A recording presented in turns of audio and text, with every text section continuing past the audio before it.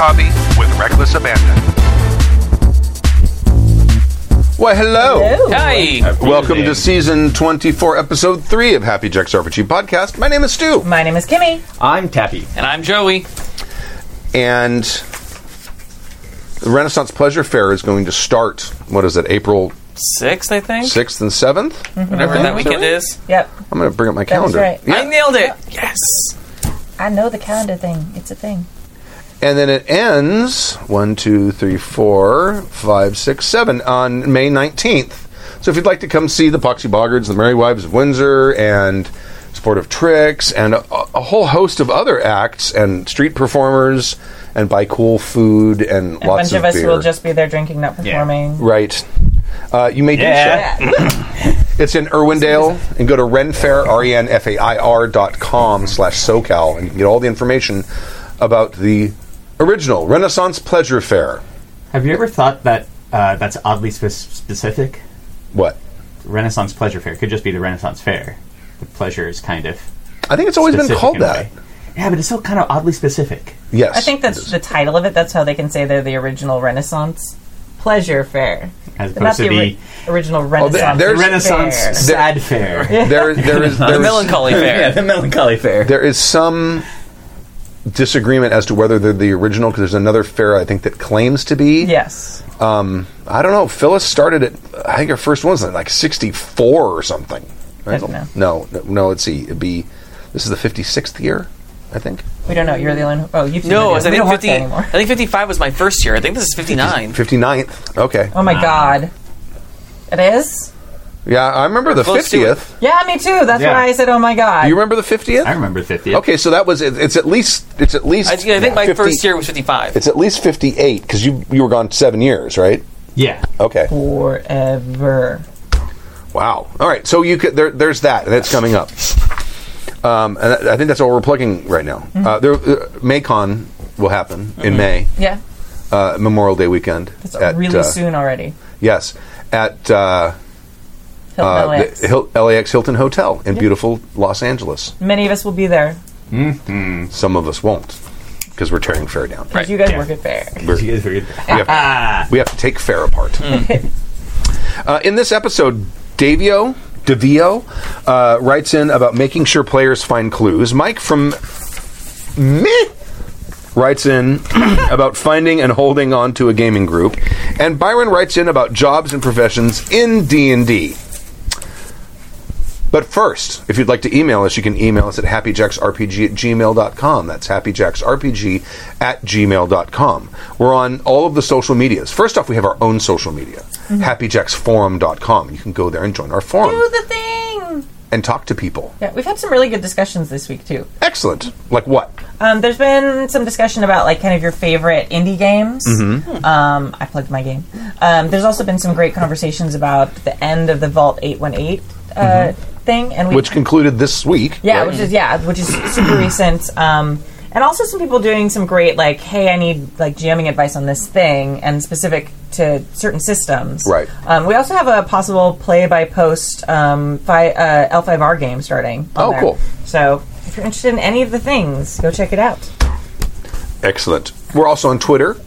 We're on Instagram and Facebook and MeWe. I didn't post this week on MeWe. I only post every 2 weeks. That's Happy Jack's RPG, all one word. But we did get a cool piece of artwork. It's beautiful. With Dave as Oh, yeah. hysterical. And he gave us permission to I post. saw that. Yeah, it's very cool. So, yeah, if you want to see all the cool, well, not all of it, because I have some recent stuff that I need to update. If you go to happyjacks.org/art, like we slowly are posting all the fan artwork there. And if you can't wait, you can go to MeWe and see Dave's caricature, and it's freaking hysterical. No comment. It is. It's No, hysterical. it's hysterical. That part I will comment on. It is hysterical. And he It's beautiful art specifically posted it there to encourage MeWe use. for the MeWeans. MeWeans, not MeWeites, or... No, I like MeWeans. I got a question about Mastodon this week too. Mastodon? Evidently, Mastodon's like making a comeback or something. Is it really? I The ice don't is know. thawing. The thing- Mastodon has returned. This doesn't make much sense to me. What are we talking about? Mastodon is a federated, decentralized Twitter, essentially. You can set up your own Mastodon server, and it will be linked with other Mastodon servers. So you can have your server with specific, like if you want, we could have, if we wanted, a Happy Jacks Mastodon. Yeah. That was connected to other servers. Now the problem is, if people don't like what's being posted on other servers, they can complain to the server they're on, and that server can ban them. So this cool federated thing is becoming very isolated little islands. It's basically becoming forums. Kind of. Yeah. But it's selecting forums where it's you Discord. Right. But I mean, I think the whole idea behind it is that it would be a decentralized alternative to Twitter, and there's a lot of people on it. There's a lot of different servers. But there's holes and blank spots in it. Yeah. Because of the fact that this server will ban a bunch of people, and then that breaks some links, and it... Yeah. So... I replied with an eye roll gif when I got asked that on Twitter, so... If we were going to do one? Yeah, they're like, hey, when Happy Jack's getting on Mastodon? And I replied with, like, the great, gif. That was my reply. When it got liked. When it first started to become a big thing, I toyed with the idea of setting up a server. Yeah, you talked I could about it a probably lot. set up a server on our web host. Yeah. But we don't need another thing to do. no. And it updates a lot, and at least when it started, it wasn't an auto thing where you can say apply every update that shows up. No, you have to actually go in and fuss with it. If you're on Twitter and you're asking me if I'm going to do Mastodon, it's like, no, you're already getting our content on Twitter. Yeah, no. I'm not doing any more stuff. Sorry, I love you. But we can Good stick it to the though. corporate man. Okay, so on Twitter, you have a tweet. Ed is asking in the chat room. On MeWe, is it a we? Yes, absolutely, yeah. I might be a wee-wee. Why isn't it Mayway? Because if it's short, it'd be a wee-wee. If it's long, it'd be a big wee. All right. Or a mega wee. Actually talk about RPGs in our Giga-wee. A giga-wee. Giga-wee. Gee whiz, Stu. Also, if you'd like to watch the show live, you can go to happyjacks.org/live at 7 p.m. Pacific Eastern... No, 7 p.m. Pacific Daylight Time. Yeah, Pacific Eastern Time. No. Hey, it could happen. And you could watch us and see our faces staring at you blankly. I'm sorry. Oh, I have an announcement. Oh. A longtime listener, Len, I think Len is from Florida. He used to write in a lot. He came up with an RPG called Prowlers and Paragons. Cool. PP, going along with Wee Wee, in like 2013. And he is now running a Kickstarter to put out his second edition, the Prowlers and Paragons Ultimate Edition. It uses a narrative resolution mechanic and crunchier combat mechanics, combining modern and classic game design to create something unique. Cool. He also sent me a quick start thing, which I will distribute to to our hosts. That sounds interesting. It uses a special cubed dice that has 6 sides, and you can only find it damn near everywhere. When they're proprietary dice and games. Right? It's live on Kickstarter now. I'll put a link into the show notes. But if you search for Prowlers and Paragons, you will find it. That's awesome. And that's that. I think you get I think you can get the quick start thing on the Kickstarter page. Cool. And it's also I think on DriveThru RPG. So, all right. First email. Making sure clues are found from Davio or Devio. Greetings, my jocular jackalopes. First, nice alliteration. First, listening to season 23, episode 14, and the mentioning of scouts. I was a teenager and went to the Boy Scout World Jamboree in Alberta, Canada. Ergo, good chance that Stu and I were in the same neck of the woods. Literally. That's true, yes, and there were woods. Now, do you remember the big scandal with the girls' shower thing? Oh, God. Oh, yeah, because... No, I remember At Boy the story. Scouts? In most countries, scouting is co-ed. Yes. Except... I was joking. Right. Boys? Right, Doing yeah. something with a... No. No. If I recall, it's been many years, there were 2 major troops from California, one from Southern and one from the North. I was in the second. I was in the first. So we probably weren't in the same troop. No, we weren't. However, we were truly nerds and did have an AD&D game going in our camp. Nice. So it's possible that our paths did cross. We were playing war games, if I recall correctly. Steve Jackson Games had the micro games where you cut out the little chits on the cardboard and you have like a map. Raid on Iran, the original Ogre, things like that. I think we were playing stuff like that. So yes, we were nerding out as well. I found my old box of scouting stuff recently and it made me think of this. Mine's just up in the attic right here. The other thing, the conversation concerning character agency versus the needs of plots and clues. I have run many LARPs, which means around 30 plus players at any one time. The idea of having a single point on any clue or plot is quickly destroyed upon meeting the stubborn resistance to sharing many LARP gamers have. I have had a single player get their hands on the mystic keys of MacGuffinness and then not show up for a month of gaming. Oh, yeah. Oh man, we've had that happen in a D&D game, an early D&D Yes, game we played. did. This has led to creating at least 3 ways to any destination point of point of information. This isn't necessarily railroading, but there are many paths to the same goal. This doesn't mean that there aren't consequences. I have learned that conditional victories/losses can keep the storyline flowing and still have players have rewards or punishments based on their actions. Sure, maybe you stop the world from blowing up, but half the people are dead. All of your allies are gone. The tavern with the book in it that you burnt down turns out to have the only recipe to your favorite mead, etc. Maybe the heroes borked it badly enough that the villains won. Was it a clean win? Did you plant the seeds for the next campaign to overthrow them? There's a lot of wiggle room within that. Anyway, just tossing that out, I think. Take a drink and keep on jacking. P.S. Obligatory P.S. BPS. Thank you very much for all your years of service and advice. They have greatly benefited me, myself, and my players. Yes. So, ensuring that people find clues. This kind of is taken off of the Alexandrian.net, where we originally found a long time ago the 3 clue rule. Yeah. Which means if you need the players to find something, have 3 ways for them to find it. Yes. Right. That doesn't necessarily ensure they're going to find it, though. No. It Yeah. does not. I mean, you can. I mean, just because that's the plot point that you have. Right. Well, I mean... I don't know. I'm really bad with investigation stuff and clues, so I just let the players do their crazy bullshit. I've been reading copious amounts of the 7th edition Call of Cthulhu, because I got the Keeper's Handbook, or whatever it's called, and the Player's, or the Investigator's Handbook, or whatever it's called.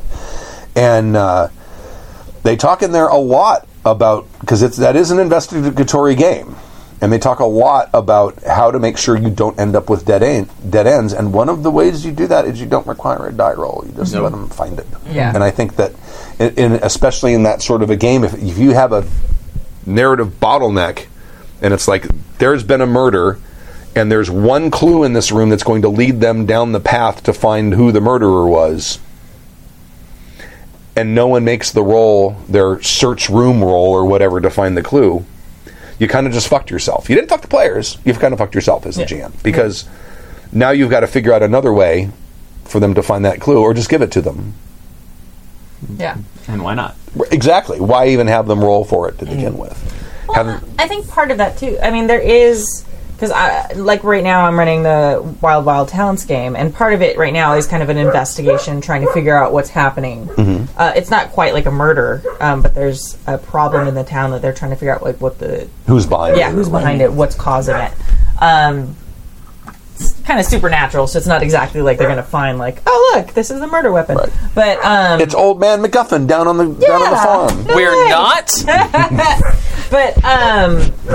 But part of that is, like, having that tension. Like, having them looking for clues, having them find that. So, like, having them automatically get things sometimes isn't what you're going for in a game. Sure. Like there are games where that search is part of the process. Like a detective novel, like, okay, like, looking for clues and sometimes failing, sometimes asking the right questions, sometimes not, can be a great game. I mean, not everybody enjoys that, Right. but like the detective and discovery part of a game can be really fun and a compelling story. And then, eventually they get to the part at the end, or it won't be necessarily the end for our game. Right. But, so I don't know. I think it's okay sometimes to not have them just show up and find the thing. I think so, as long as it's not the game isn't designed as a bottleneck. Right. Right. I mean, and you don't have to design bottlenecks. No. I mean, if there's, let's say, a serial killer and they've killed someone and they can't find the clue in that place, well, then they go on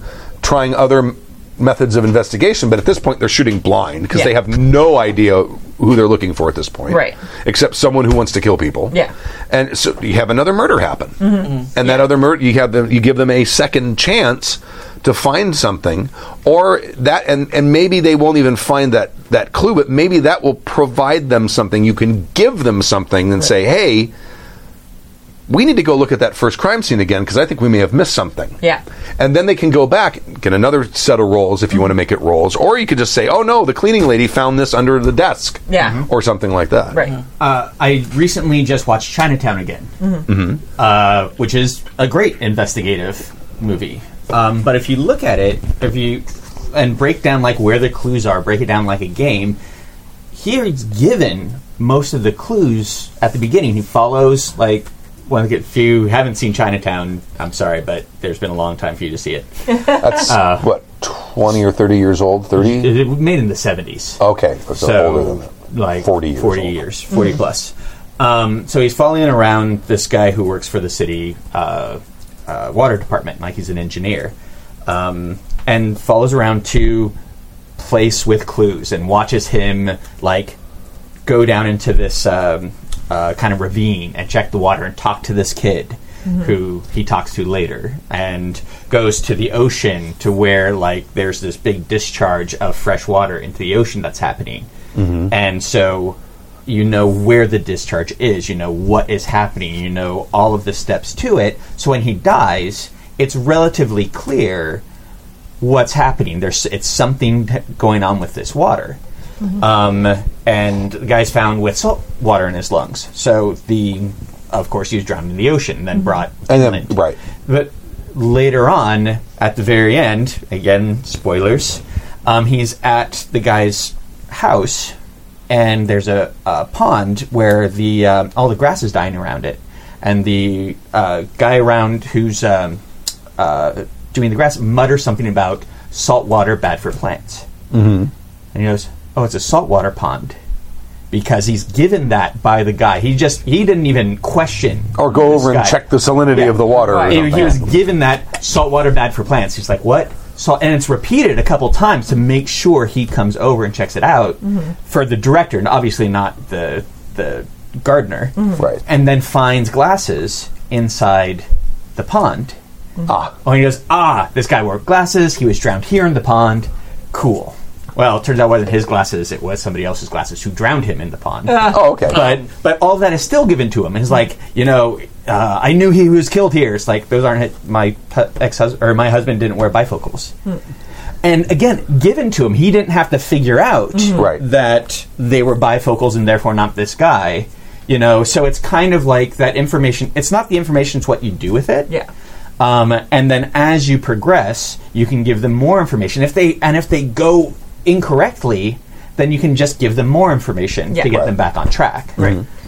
And I think that's key, is not just letting it stagnate, not just like staring at them like, okay, what do you do next? Like that, like they look at you, you look at them moment is like death in Right. any investigation game. I think that if you're going to do something like that, if you're going to have roles involved and have possibility of them not getting it, have a fail-safe. Yeah. Make sure Right. you have something in place that if they fail every single roll, if they're just not getting it, you have something in place that you can just beat them over the head with it so they can move on. Yeah. The clue by 4. Yeah, exactly. Clue by 4. And if they're starting down a path that isn't necessarily like we've talked before about having like the goal of the game change as they go. Like if they're coming up with a great answer, like you can roll with it and like Right. end up having that be the answer. If you don't want to do that though, if they're starting down a path that you're like, oh, that's not going to be the answer here, course correct them. Don't let them spend sessions and sessions and sessions like following that lead. Right.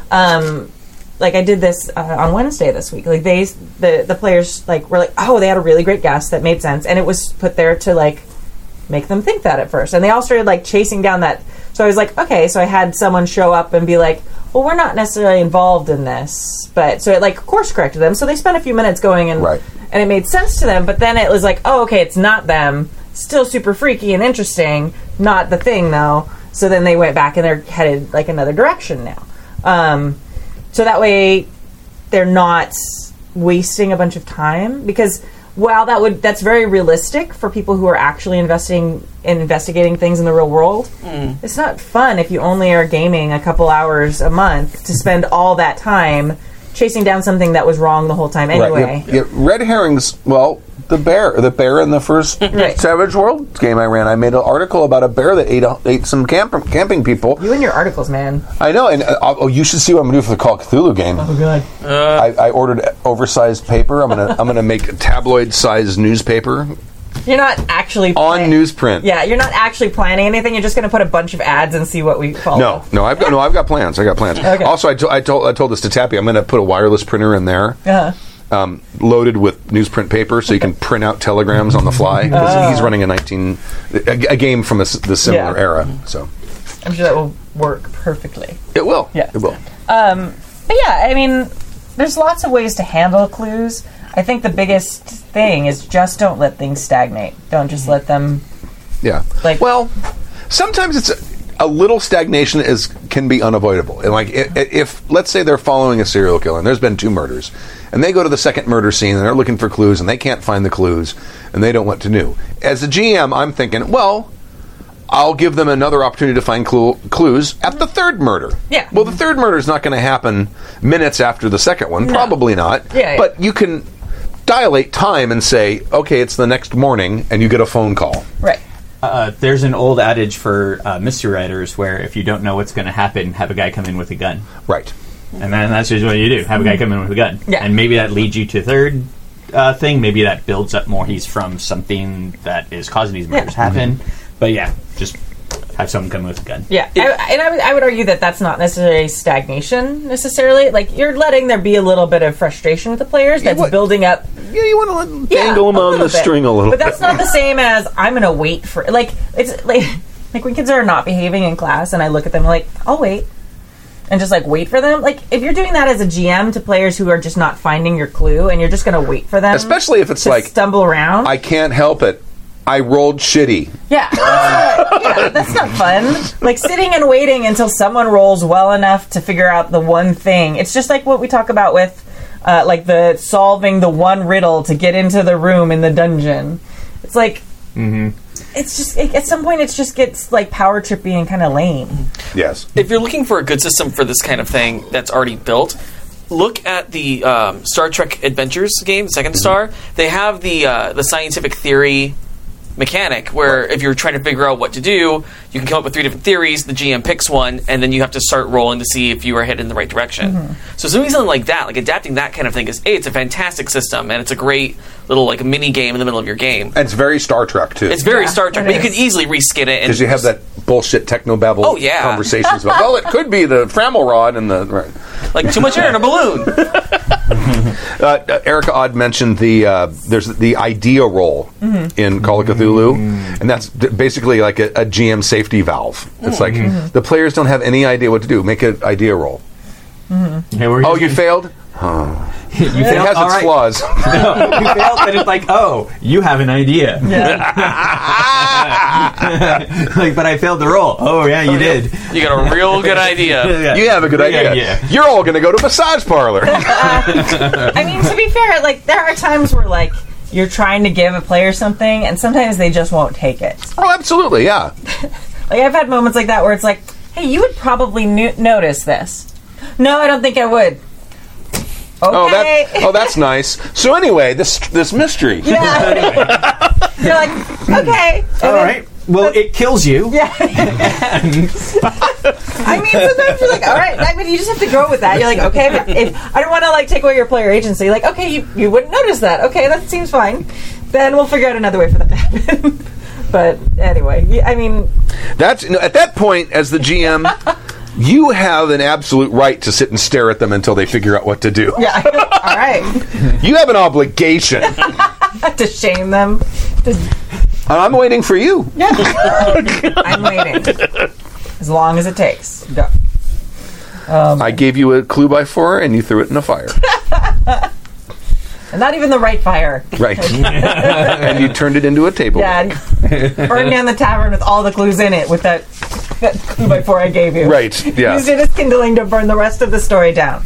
Okay. No. But anyway, yeah. So There you are. good. All right. Lots of suggestions. Thank you very much, Davio, or Davio. How to find a gaming group from Mike and me. Me. I will read this one again. Meh. Meh. Meh. Hey, douchebags. Mike from MI here. With a question you might not be able to answer. Mobile infantry. Oh, yeah. Cap there it is. trooper. Yeah. But never mind. It's fine. Sorry, go ahead. With a question you might not be able to answer well, we will see. I have a problem of not being able to find or hold on to solid in-person gaming groups. I was wondering if you could offer any advice on where to look to find more players or find an existing gaming group to jump into. Anything you can think of, no matter how obvious, would be appreciated. I'm sure I'll be aware of most of it, but I don't want to miss anything. Aside, Stu and or reader. Well, I didn't do this. You can skip that. Okay. But I will let the chat room know right now. If you have ideas on this too, pipe in because Yes. we will read them. Absolutely. Take a drink and discuss. I'd say more about my current predicament, but it would be a rather long and rambling story. I'm starting to wonder if the common problem in the equation is me. Bonus discussion if you want. Is there a way to objectively tell if I'm the person that nobody likes to have at the table? I don't think I am, and when I reflect on my behavior, I don't see any red flags. I have some self-recognized quirks, being on the autism spectrum, but I'm always upfront about them, and stress I'm always open to try and work on them if they are a potential problem, or at least be told if it's unworkable so we can part amicably. Mike from MI, manifoldly inquisitive. I was wrong. It's not mobile infantry. P.S. Sorry, no P.S. Let me just say right off the bat, in my opinion, if you have enough self-awareness to ask the question if it might be you, it probably isn't. No. Makes sense. Generally speaking, people who are self-aware that they might be the problem often aren't. And also, it sounds like he's self-aware of being on the autism spectrum too, like Yeah. very much so. So, probably not. Especially if you're being upfront about that, which they say they are. Like, I'm on the spectrum, I'm upfront and proactive about that, like informing people, and I mean that's a huge step, and it takes a lot of bravery. Yes. So that's amazing. Now, your choice of states, on the other hand, may be part of the problem. Yes. But there's not a lot you can do about that. Although there's a lot of gamers in Michigan, aren't there? There's not much to do there, is there? I've heard of Michigan. That's what MI stands for. It's the one that looks like a mitt, right? I'm kidding. I've- Right? What? It's the one that looks like a mitt. Yeah. Yeah. But it's got the little the ooper, Yeah, also the little- the Uper part, The hangnail. the upper peninsula. This is very helpful. No, that's the X-Acto knife bit on your oven mitt.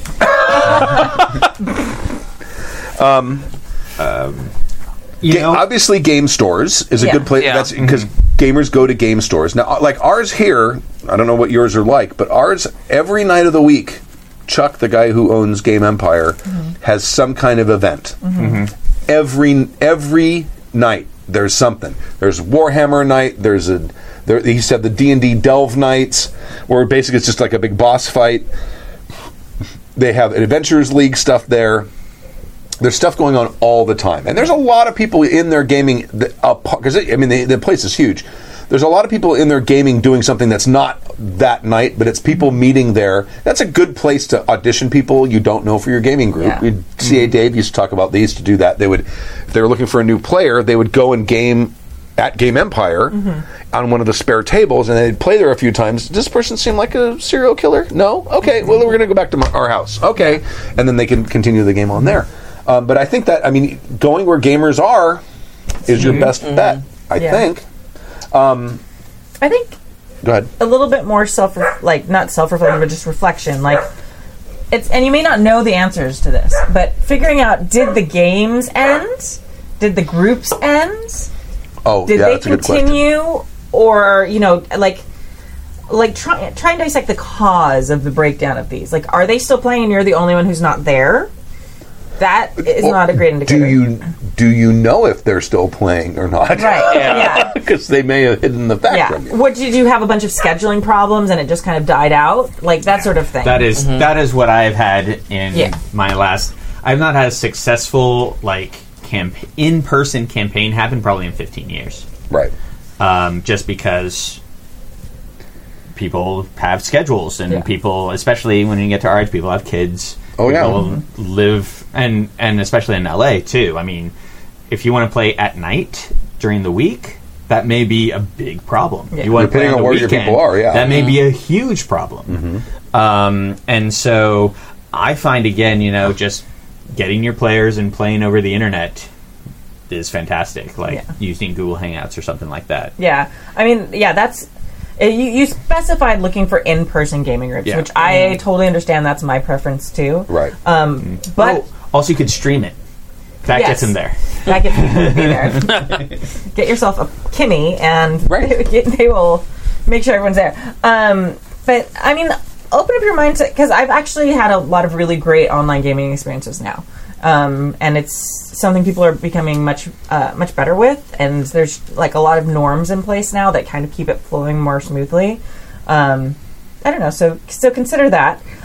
Also, one of the things someone in the chat room said it, and it's way gone now, but so I don't know who it was, but they were saying find nerd adjacent activities and get to know people, like anime groups or comic book clubs, or things LARP like groups. that, LARP groups, things like that. That you're also interested in, because a lot of those people will also be interested in gaming. So, and they may not have games, so they might be super interested in forming a game together. So, a lot of times if you're trying to find people who are already gaming, they've got game schedules already in there. Or if you find other people who are kind of like you out there who are interested but don't already have a committed group that they're with, then maybe you start that committed group together. Now, Jason mentioned in the chat room when he first moved here, he said he went to the local game store and he put up a notice that he's looking for players. He was going to run a game. Right. And that's smart, because a lot of people don't want to be the GM because it's a lot of work. Yeah. And so if you're saying, no, I'm willing to run, I just need players. That, at least that way, even if you don't want to run long term, at least you might be able to establish a lasting group, and then someone else say, hey, does anyone else want to run? Because I'd like to play too. And I mean, that's a possibility as well. Great Worm suggested libraries, local community colleges, universities. A lot of people play games at universities. There's usually a lot of nerds there because they're readers and they're college boys. I don't know. I think personally attacked. If I rolled up to a college and said, "Hey, who wants to play a game?" I mean, feel kind of creepy. Depends. Are you riding a little tricycle? Because then that's a whole different game. Yeah, that's true. There's Go on. well, that's where I found my original gaming group. I mean, I played with some neighborhood kids when I was, a teenager, but when I got into college, I met one person who was I don't even know how I met him, but I think he was looking for. I think he put a sign up saying he was looking for a role playing game group, and I saw it was in the student, on this big, what do they call those with the pins? Bulletin board. Bulletin board. Thank you. And I looked and I took the number and I called him and then I said, yeah, I'm thinking about running GURPS. I just bought the books and and he's like, oh, cool. I'll make a flyer and say that we're going to be running a GURPS game. So he put a flyer up. That's how I met Bill. Bill called my house one day and says, yeah, I'm looking for a game. And and then 2 or 3 other people. And next thing you know, we've got a table with 4 or 5 players, and we played all for years in college. And that's just putting up that dumb notice. Now, the difference there is we live in a very area with a very high population density, right? And you don't. But university, you're probably your best bet to find, because college students, especially if they're not being very studious, have a lot of free time and like to enjoy fun things while they're doing it. Some of them drink, some of them do sports ball, some of them play role-playing games. So that's not a bad idea. Now, if there's a creep factor there. I mean, if me in my 50s, if I were to go to a university and put up and say, I'm looking for a game, there could be a problem. Well, I know, but as long as you're like, again, like if you combine that with, hey, our first few meetings are going to be at this local game store, like so they like it's in a public place. It's not the creep factor goes steadily down if you're not having people come to your house, Right? Like if you're like, hey, I want to run a game. I'm having trouble finding. You don't even necessarily have to say that, but. Like, hey, we're going to meet our first few sessions at this place so we can see. I invited all these strangers over to my house. I know. Yeah, weird. Crazy. None of them were weirdos. Yeah. I mean, except Bill. And people wonder why women weren't getting into gaming back then. Right. It's shocking. Hey, come to my house. It'll be fine. Roll some dice. Yeah. No one will know when you get home. Yeah. I mean, it could last a very long time. Oh, God. I would also suggest looking online. Like a lot of forums and discords and stuff like that have like a lot of people in them. Like say, hey, is anybody from XYZ, wherever you are? I'm looking to get an in-person game together. So like making the connections online to do in-person gaming can be a thing too. Now, it's still here, nearbygamers.com. Oh, nice. And there's a whole list of games and people who are looking for games. Dungeons & Dragons, 8,173 people. Pathfinder, 2,863. Wow. Call of Cthulhu, 2,516. Shadowrun, 2,236. GURPS, 1,674. Yeah! But, I mean... Yeah? And that's just the stuff on the front page. Settlers of Catan, Magic the Gathering, Munchkin. Oh, that's another thing too. Flux. There's kind of like a revival, or not a revival, but like the trend right now of like gaming cafes. So look and see if you find like there's a couple. If you got one, yeah. Yeah, there's a couple around here that a lot of them are based more on like board games. But that's a great place to meet people who are interested in gaming. Right. And there's a lot of crossover between a lot of those kinds of games and RPGs. Yeah, so look for, it may not be a gaming store, but look for things that are gaming themed. A lot of like neighborhood events have like board gaming nights and things like that. So look for a board gaming club, things like that too. Yeah. Another kind of piggybacking off of what Kimmy said earlier. Talk to your friends you already have. You'd be surprised how many people actually play role-playing games and don't talk about it. I had my current home group. I was doing a show with some people, and we ended up talking. I was mentioning D&D, and we found out we all play, and I've been playing with them for about 5 years now. And I wouldn't have met them if I hadn't done a show with them. And I'd been playing games with people before that, but you never really know who you're going to run into who has this hobby that they think they can't talk about. So bring it up. When I started getting interested in because I stopped playing for like 12, 14 years, it's a long time. And when I got back into it, I went and bought the big 3 books for 4th edition D&D at the game store, came home and I'm reading them, have them sitting out at a Boggart rehearsal. I don't think any of us knew we were role players. And all of a sudden, Stork's like, oh, are you going to run a game? I want to play. I haven't played since college. And next thing you know, we got players coming out of our ears. When you brought me into the Boggarts, I had no idea that you ran this podcast. I knew that I played. That's what we talked about at the first rehearsal. And the rest is history. You never know. Right? You never know. Because, I mean, especially if you were a gamer in high school, in a certain area of time, you got stuffed in a lot of lockers. So you learn not to talk about it with people you don't know. Right. So... If you were in high school in my time, the locker was too small to get stuffed in. Oh, see, we didn't have. Oh no, the people in your high school didn't have enough ingenuity. They were about this big, like short. Oh, they were short. Yeah, oh, okay. Short of Fargoing it. Like I don't think. Yeah, so hit up your local Renaissance fair. That's your. Yeah, Oh yeah. Oh yeah. Oh, you know what? Yeah, and dude, how far is Michigan from Bristol? Oh, probably not very far. Wait, which Bristol? Bristol Renaissance Fair. Renaissance fair. No, never mind. Hold on a second. Let me see where it is. Not the actual Bristol. Yeah. That's it. Yeah, that's No, it. that's a joke I was making. Yeah, I know. I'm explaining it to people so that they get it. Oh, it's in Wisconsin, but As barely. far as I'm looking. I'm going to look at a map. That's the Wow. other weird chick one at near the lakes. I'm going to look. It may not be that close. They are. There's a large body of water. Find There's Ren Fair Michigan. forums. Buy a boat. Yep. Travel across Lake Michigan. fairies or something, right? I'm sure they do. Okay. Yeah.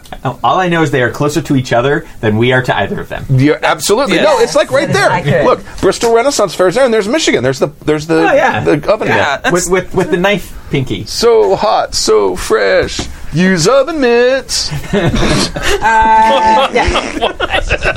I haven't showed you that video. No. The guy on the rollerblades. oh yes, I do remember that now. Okay, I blocked it out. All right. Well, Anyway. that's all the advice we have for you. Good luck. God. Write us back and let us know how it goes. But yeah, but seriously, Renaissance fairs. Maybe not necessarily. Not. Well, some of the people that go there, but the people that work there. Yeah. Yeah, Yeah, those are the real. When we started, let me just say, when we started this podcast, Yep. the first thing I did is I came up with a BS reason because we had a like a 2,000 person mailing list for the Poxy Boggards. Those are all Renaissance Fair fans, Yes. right? First thing I did after we started doing it, we got 2 episodes in, I came up with a bullshit reason to put out a Poxy Boggards update and send that to him and said, oh, and by the way, we're also doing this podcast. Me and Stork and Tappy have started doing this podcast, and if you like role-playing games, you should give it a listen. Boom, 300 listeners. Yep. We went from like 5 to 300 in a week. Yep. So they're out there. They're definitely out there. On the job training from Byron. Thank you, Mike. Sorry. Good. Yes. Hello again, Happy Jacks. Thanks for reading my last email. It was a lot of fun to listen to. And I don't think I will be getting a divorce, despite Stu's advice on freeing up gaming time. You can lead a horse to water.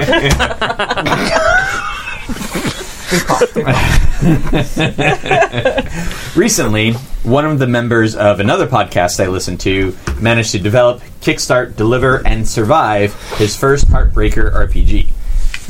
I have rambled about it in the forums, but it is an economic horror game set in a zombie apocalypse called Red Markets. I've heard of this. One of the most interesting things about the system he created was how heavily it could lean on profession as a skill choice. There are several general skills like drive, research, and first aid, but their profession kind of leverages in there with anything you could reasonably apply this job to, I can do with this bonus. Okay.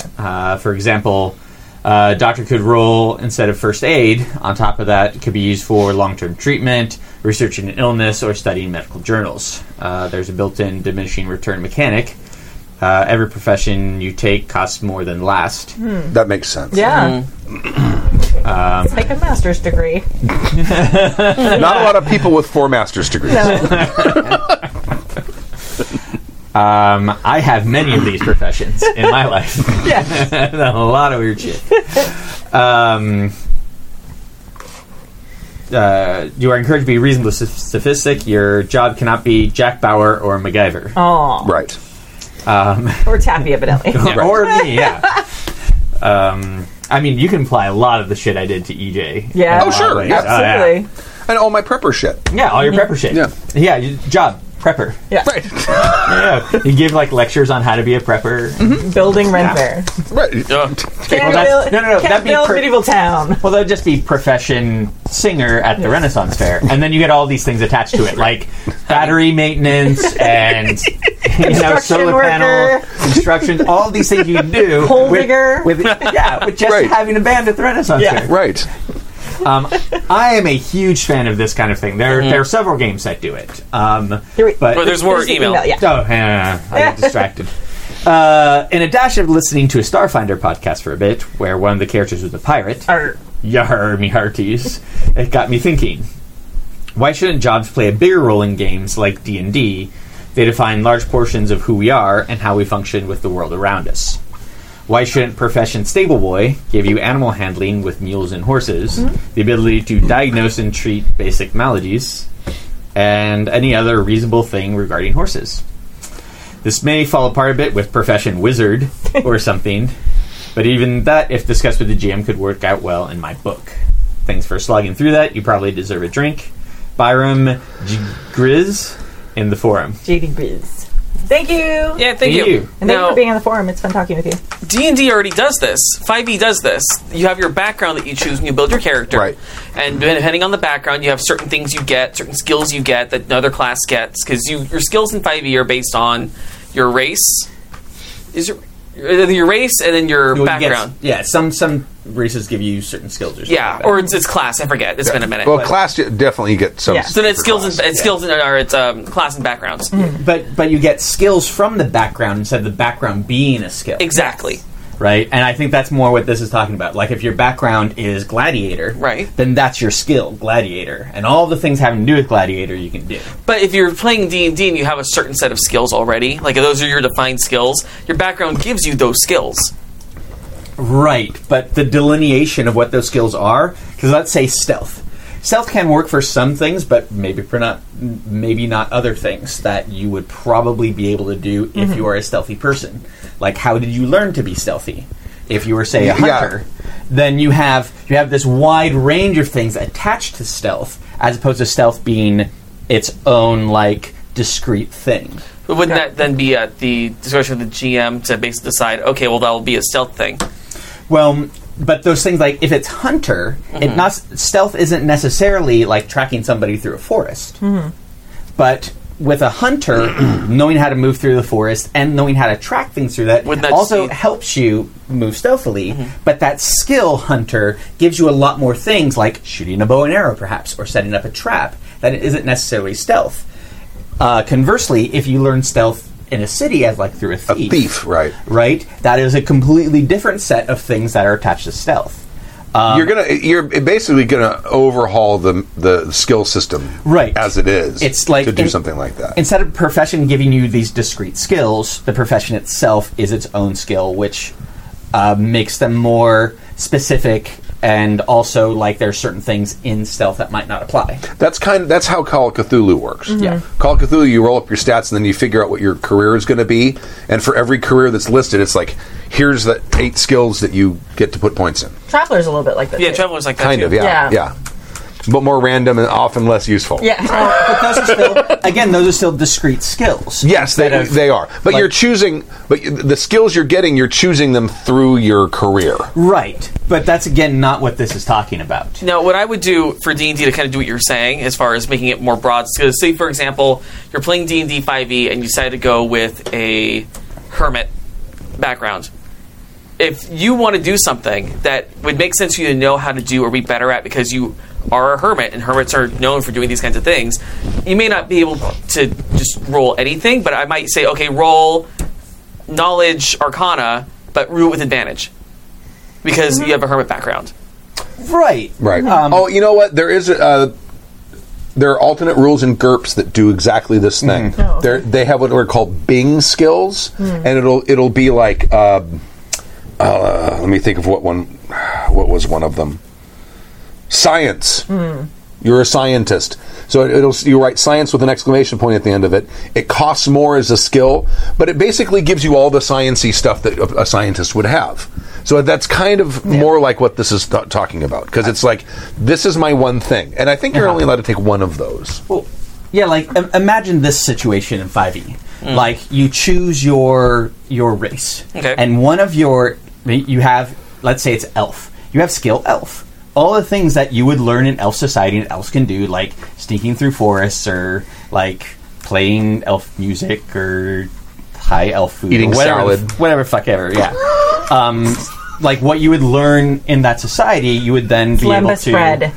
have, like, a bonus to, just like a skill would be. Right. And then you say you choose barbarian.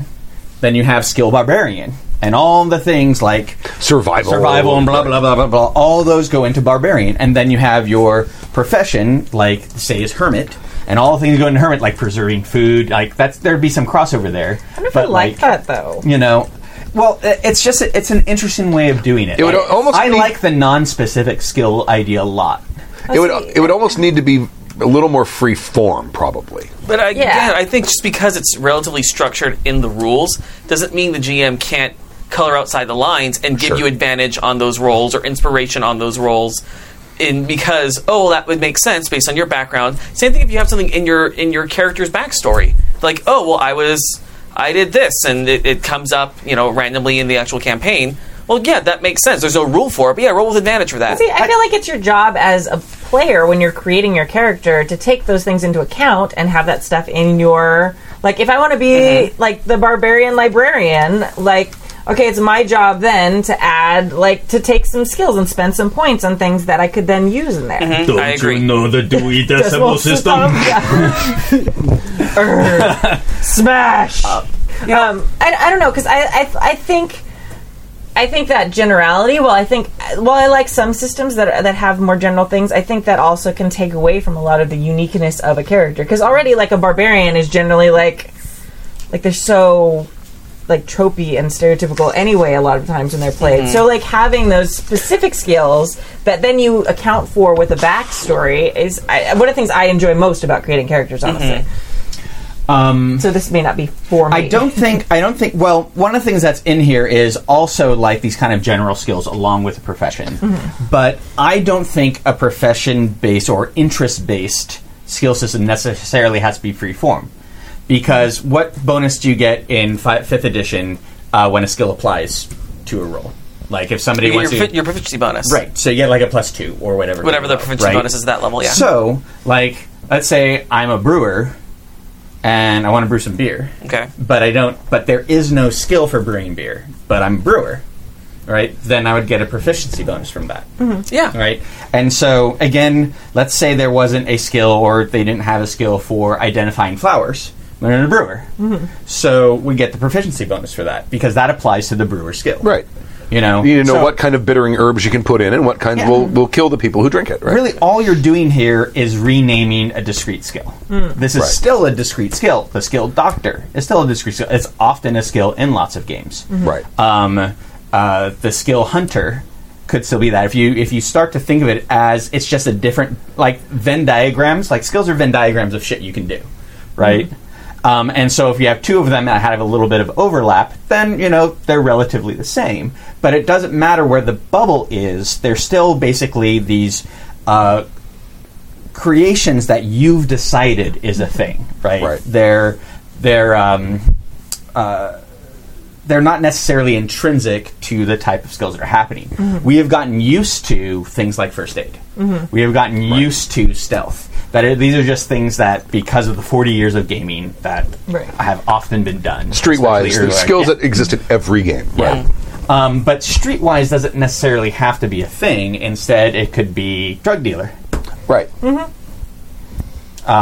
that might do many of the same things. So then isn't that a way of, like, circumventing? Like, if you're in a system, especially like point-wise systems, if I'm playing Wild Talents or GURPS or something like that, where I'm spending points to get skills, if I write into my backstory, I'm a drug dealer, but I didn't put any points into. This would be supplanting. Got it. Okay. Yeah, you would have to put points into drug dealer. Okay, got it. So I write on my sheet and then put points into it. Okay. Just think of it like a skill with a different name. Got it. Okay, that's fair. I like that. A good way of looking at it, again, I'm using D&D as the base because that's what he mentions in the email.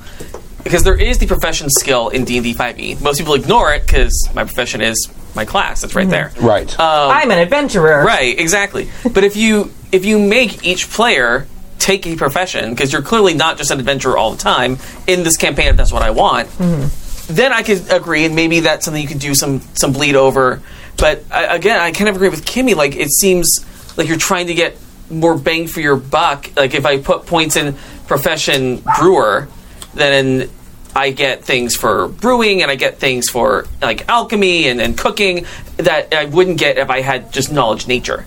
Well, except you don't get to cook anything other than beer. Like if I had cooking, I can create all sorts of shit, and I can also like do food preservation. Brewers don't have that. So you lose out on a lot of things too. If you're alchemy, well, you don't get to make fucking magic, but you can make wine.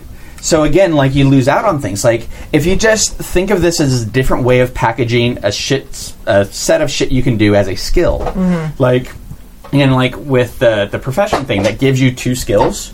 What if those 2 skills were just named something else that had to do with the profession? Like if you're an entertainer and it had like I don't even know what you would do.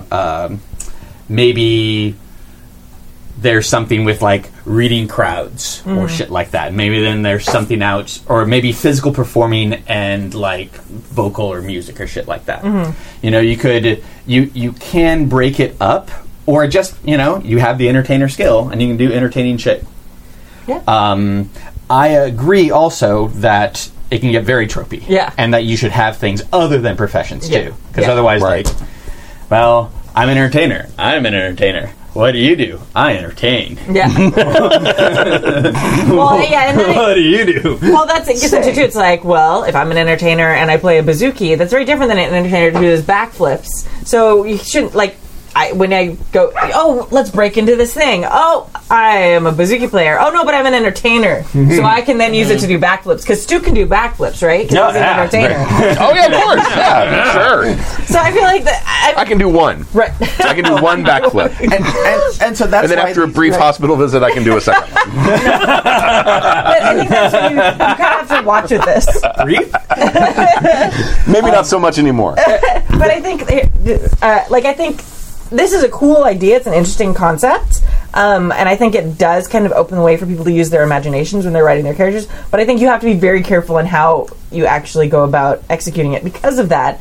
Because there will be people People could munchkin the fuck out of yeah, this. exactly. And that's why you have Modern game, I'm a prepper. Yeah.